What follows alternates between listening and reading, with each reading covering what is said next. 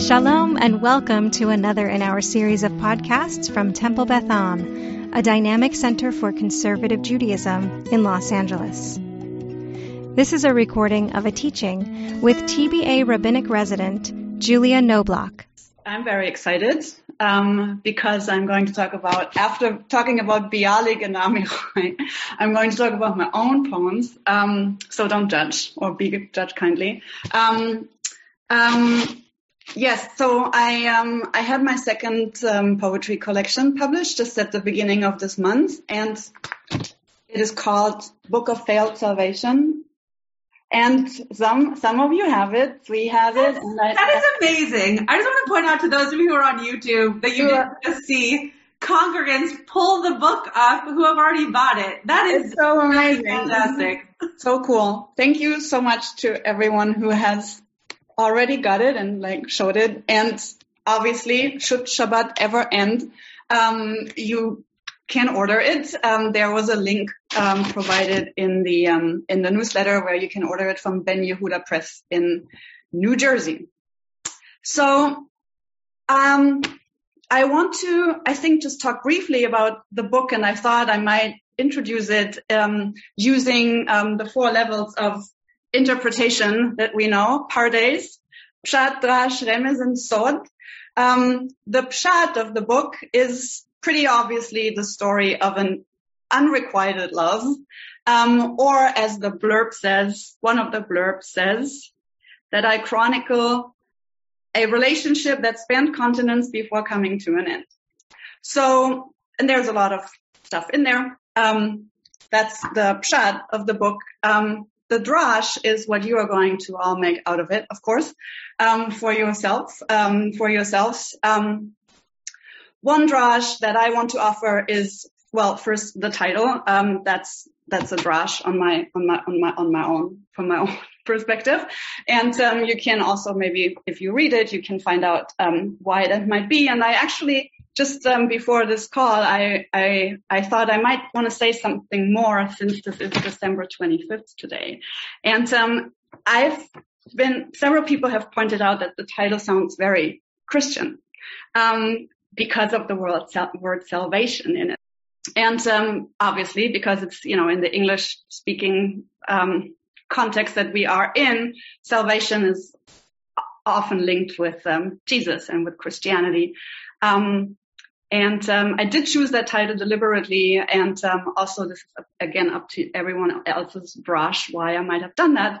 But when, if not today, I want to say a few more words about that. In our American, or at least CE time of Jews, we might feel a bit awkward because this word is so connected with Jesus and with salvation and everything that it connotes. At the same time, though, it is obviously a word that stems in the Hebrew is Yud Shin Ayin. And that is a firm element in our liturgy. And Yeshua is salvation, redemption, deliverance, depending on whatever translator and from whatever perspective they come to it, is often used interchangeably. Sometimes not. Sometimes there will only be redemption or deliverance and not salvation. But often it is just going through the Lev Shalem. Sometimes it says when the root of Yud Shin Ayin is used, sometimes it is redemption, sometimes it's deliverance, sometimes it's salvation. So I just wanted to sort of frame it with that. It is not supposed to be a Christian book. It is quite deliberately put into the Jewish context, and which brings me to the third level, the Remez part that I was hoping to blur sometimes the boundaries between love between human beings and the longing for divine love. And one friend and poet said that sometimes it is not clear, quoting him, paraphrasing him, whether I'm longing for the embrace of a lover or God. And I was very, very happy when I read that, because this is what I was going for.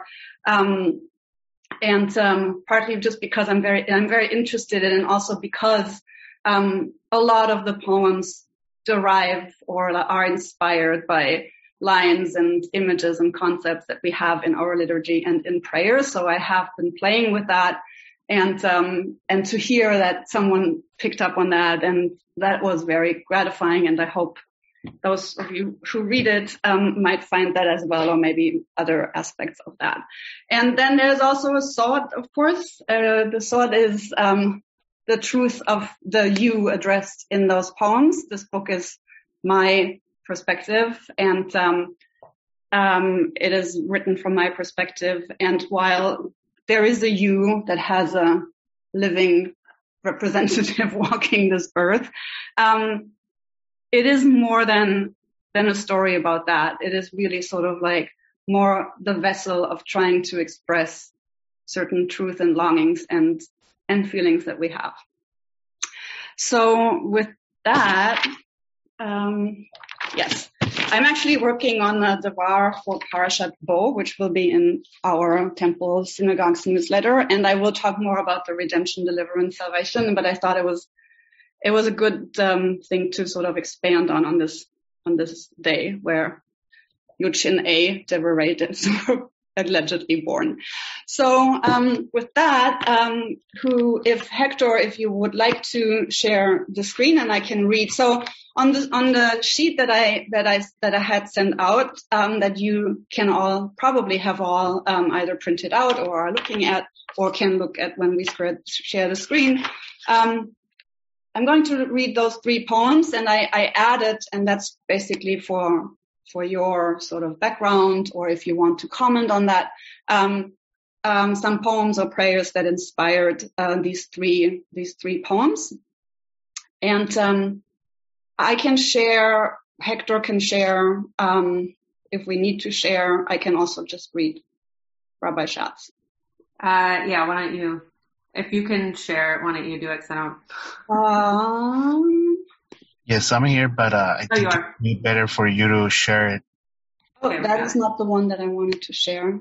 I had it prepared. Is it just the Google Doc? Yeah, it's the Google Doc, but I don't know why I don't know it.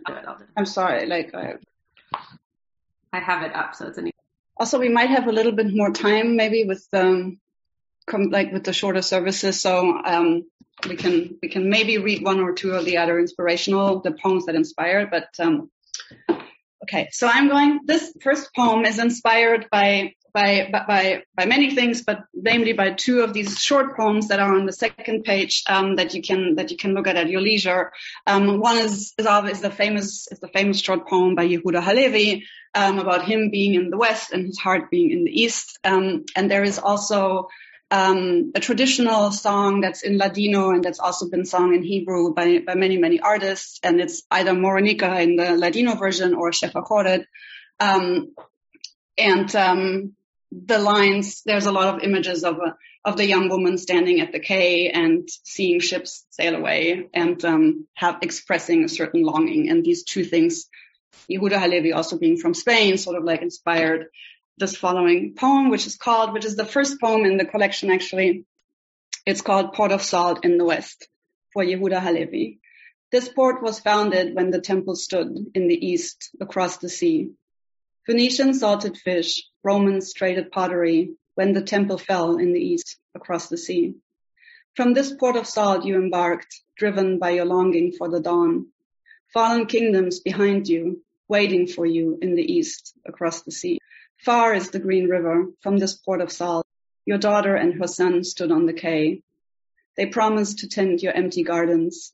You fell into the dust at the gates of your desire. Please call me Morenica one more time. The sun has turned my pale skin dark. Your ship sails to the east across the sea, and all my longing goes with you, Yehuda. And on the next page of this sheet, there are these two poems that you can look at later. I don't want to take up too much time. I do want to say another thing that I'm playing with in the book is a lot the distinction and opposite and ultimately falling together of directions. I play a lot in general in my poems with space and time, which is also very Jewish, or we find a lot in Jewish texts and thinking and our theology in general, right? But also there's a lot of West and East in this whole collection, partly because it also spans like my own journey from the East Coast to the West Coast that is in there, or from even further Israel to Los Angeles, and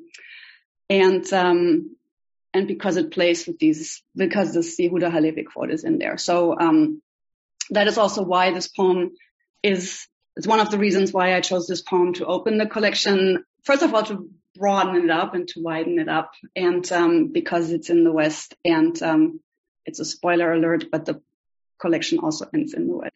And so it's a circle.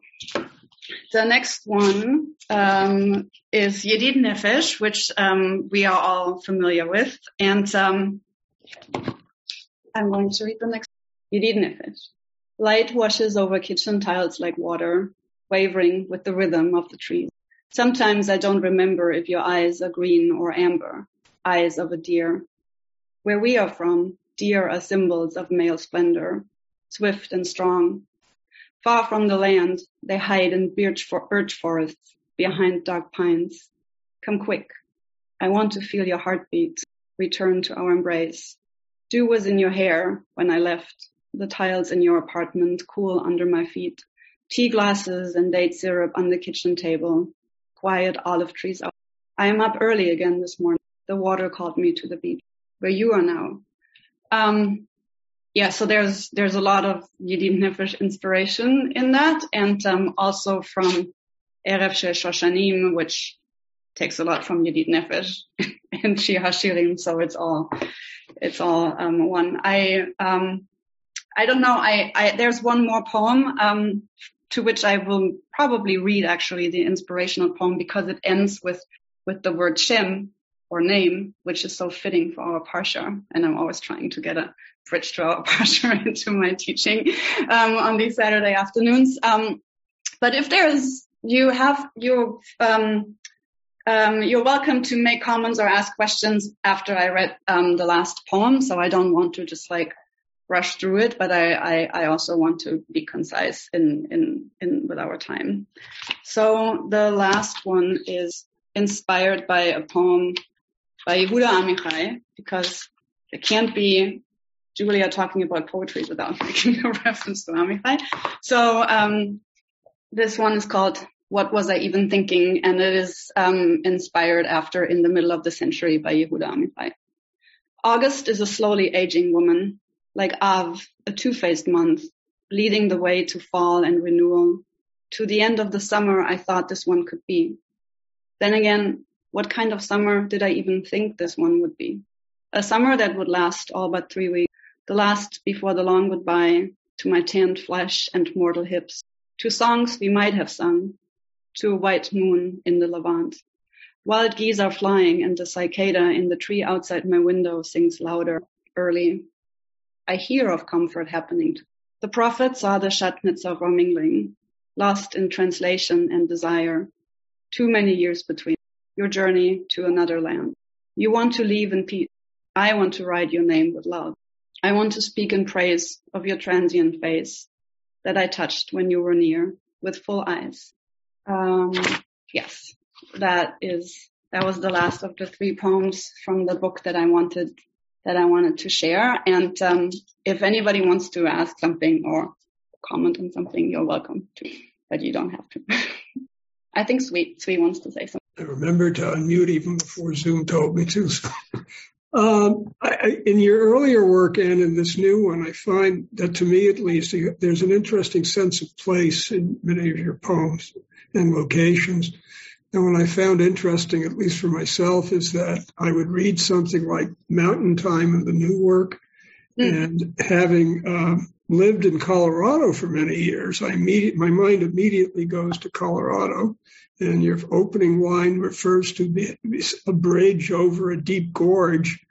And there is such a place in Colorado near Canyon City. It's a tourist attraction and literally a bridge to nowhere. And then a few lines later, I see reference to an ibex, and we didn't have those in Colorado, so I knew I was reading about someplace else, I think. And wow. First of all, thank you for quoting from a poem from my first collection. I have two. I like to tell people I now have 2 first editions of a poem. Yes. So. Yes, you still need them signed. I am hosting a book release that I'm happy to share with everyone if everyone wants to come still, because it's supposed to be in person outdoors on January 9th. So you can acquire copies there and also get the book signed. Currently it is still on in person outdoors. I hope this can be also the case. Yes, actually, the poem was inspired by New Mexico. I have been in New Mexico several times, and I really love it there. And it's certainly a Southwest-inspired poem. And the ibex comes partly from the Alps, partly also from New Mexico. So it's a mix of things. But yes, I'm really a person who's very much in touch with the physical place that I'm in, and I'm happy that you pointed that out because it's very important. All right. I guess, what should we do?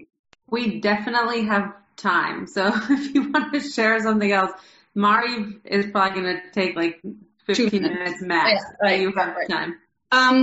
Tybal has something that she'll say. Okay. It's a different kind of thing because I'm often I like when people are connected. I was looking up your work when I first heard you teach poetry, and I realized that someone I know through Association for Jewish Libraries had spoken with you, which is Erica Dreyfus, and she sends regards and good wishes and all those things. Oh, wow. Thank you. I had email with Erica because I was very excited that I knew both of these people who had been speaking when I found it online. Oh, thank you so much for saying that, and thanks. Please give my regards to Erica. I'll be in touch with her too, of course. Yes, Erica Dreyfus is amazing poet. I know her from New York. She and I are in a group who are called Achayot Writers. We've been women Jewish writers. And she has an amazing collection out that is called Birthright, I think. Yes, Birthright, by Erica Dreyfus. I think it was published late 2019. It is a great book, and she's a very prolific and amazing writer. So definitely. Funny, she says the same things about you. Oh. Good. Thank you. Thanks again. I see Barry and Kathy have their hand up. I picked up on some imagery in this last poem, I guess it was. Used the word shotness of the relationship of lovers from different perspectives, different realities, different worlds. Almost thinking the Romeo and Juliet model, how the strength of love reaching across a chasm of difference. Mm-hmm. And you had the word shotness in there, and that really struck me. It's a beautiful imagery that you created there. Yeah, thank you, Barry. It is not my original, which is now the time to make me read the poem. The original poem by Yehuda Amichai, because it is the thing is that in the English translation, he in his Hebrew original of the poem that inspired this poem, he uses shatnez. I'm not prepared to share the Hebrew here because I don't have it available right now. But I do have the English version, which again doesn't use the shatnez, probably because Asya Gutman is an amazing translator. Maybe she chose to not use it because it's going to be in English. And but yes, I wish I could take credit for the beautiful image, but it's Yehuda Amichai. I just used it because I saw it in the Hebrew original. But you used it. You picked up on it. I picked up on it. So the imagery comes back to you. I can take credit for that, but the idea is Amichai's. And I'm just going to read the English version of this poem, which is called in English, In the Middle of the Century. In the middle of the century, we turned to each other with half faces and full eyes, like an ancient Egyptian picture, and for a short while. I stroked your hair in the opposite direction to your journey. We called to each other, like calling out the names of towns where nobody stops along the route. Lovely is the world rising early to evil. Lovely is the world falling asleep to sin and pity. In the mingling of ourselves, you and I. Lovely is the earth drinks men and their loves like wine. To forget, it can't. And like the contours of the Judean hills, we shall never find peace. In the middle of the century, we turned to each other. I saw your body, throwing shade, waiting for me. The leather straps for a long journey, already tightening across my chest. I spoke in praise of your mortal hips. You spoke in praise of my passing face. I stroked your hair in the direction of your journey. I touched your flesh, prophet of you. I touched your hand, which has never slept. I touched your mouth, which may yet sing. Dust from the desert covered the table at which we did not eat. But with my finger, I wrote on it the letters of your name. That's the original. It was one of the first poems that I read from Yehuda Amichai.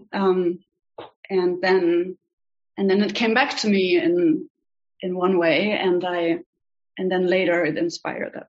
I just wanted to say how I think I said this the first time you taught on poetry. I am not a poet, but I am extremely impressed at how you can write in such a way that is clearly intimate and vulnerable to your life, and there's clearly story behind what you're writing. And yet, I'm sure I speak for all of us that we can hear your words of your story and think of our own. And that to me is just great writing, that it's not just us hearing your story, which is compelling in its own right. But the fact that you're writing in such a way that it's both specific and also general enough for us to be able to make our own connections, whether about our own experiences or just our ability to visualize and experience really that which you want us to experience by reading the poetry. So I'm just very impressed by that as someone who doesn't write in that kind of way. I'm very impressed by that kind of expression that you share. Thank you. That is like a huge compliment, and it's what one wants, you know, like while of course there's an urge in a way also to sort of process certain events, but also to communicate feelings and images and just, you know, emotions that one or I have had. It's not a memoir. Poetry, like for me, writing, people often, and this book more than maybe more than my previous collection, or maybe more than even some other poems that I've written, is very ultimately very it's very rooted and grounded in like real life. And at the same time, what I've tried to do is to also like free it from that, because the intention was not to, I'm going to tell this and this happened. That's not the main motivation for writing poetry for me in general. It's not, that's why I don't write memoir. I mean, nothing against memoir, but I do want to share, and I do want to process and communicate my impressions, but I want to do it in a way that creates something beyond that specific event. And then if it brings up stories in their own rights for everyone, for people who read it, that's obviously amazing, because it's what I want that happens. You know, I want to stimulate and inspire, like that people get their own memories and stories. And I'm glad that you told me that, because it's great. Tybal, why don't you share, and then we'll go to Mariv, and then I think Julia has one more poem that she's going to share before Havdalah. So I think that timing will work out. Okay, great. what you said, Rabbi Schatz, made me think about part of what I find so interesting, which is for years having been interested in language processing, and specifically one very specific thing, how people who are polyglots, when they dream and what language they dream in based on what they've been using. And looking at your bio, or just a short bio, and listening to your speech, I'm assuming that you are a polyglot, and poetry is much closer to dream and subconscious than prose. So I just find it so interesting to look at the words you choose and what it evokes, given what I assume I know about you, that in fact you are a polyglot. Yes. If polyglot means several languages, then yes. Obviously German, English, Spanish.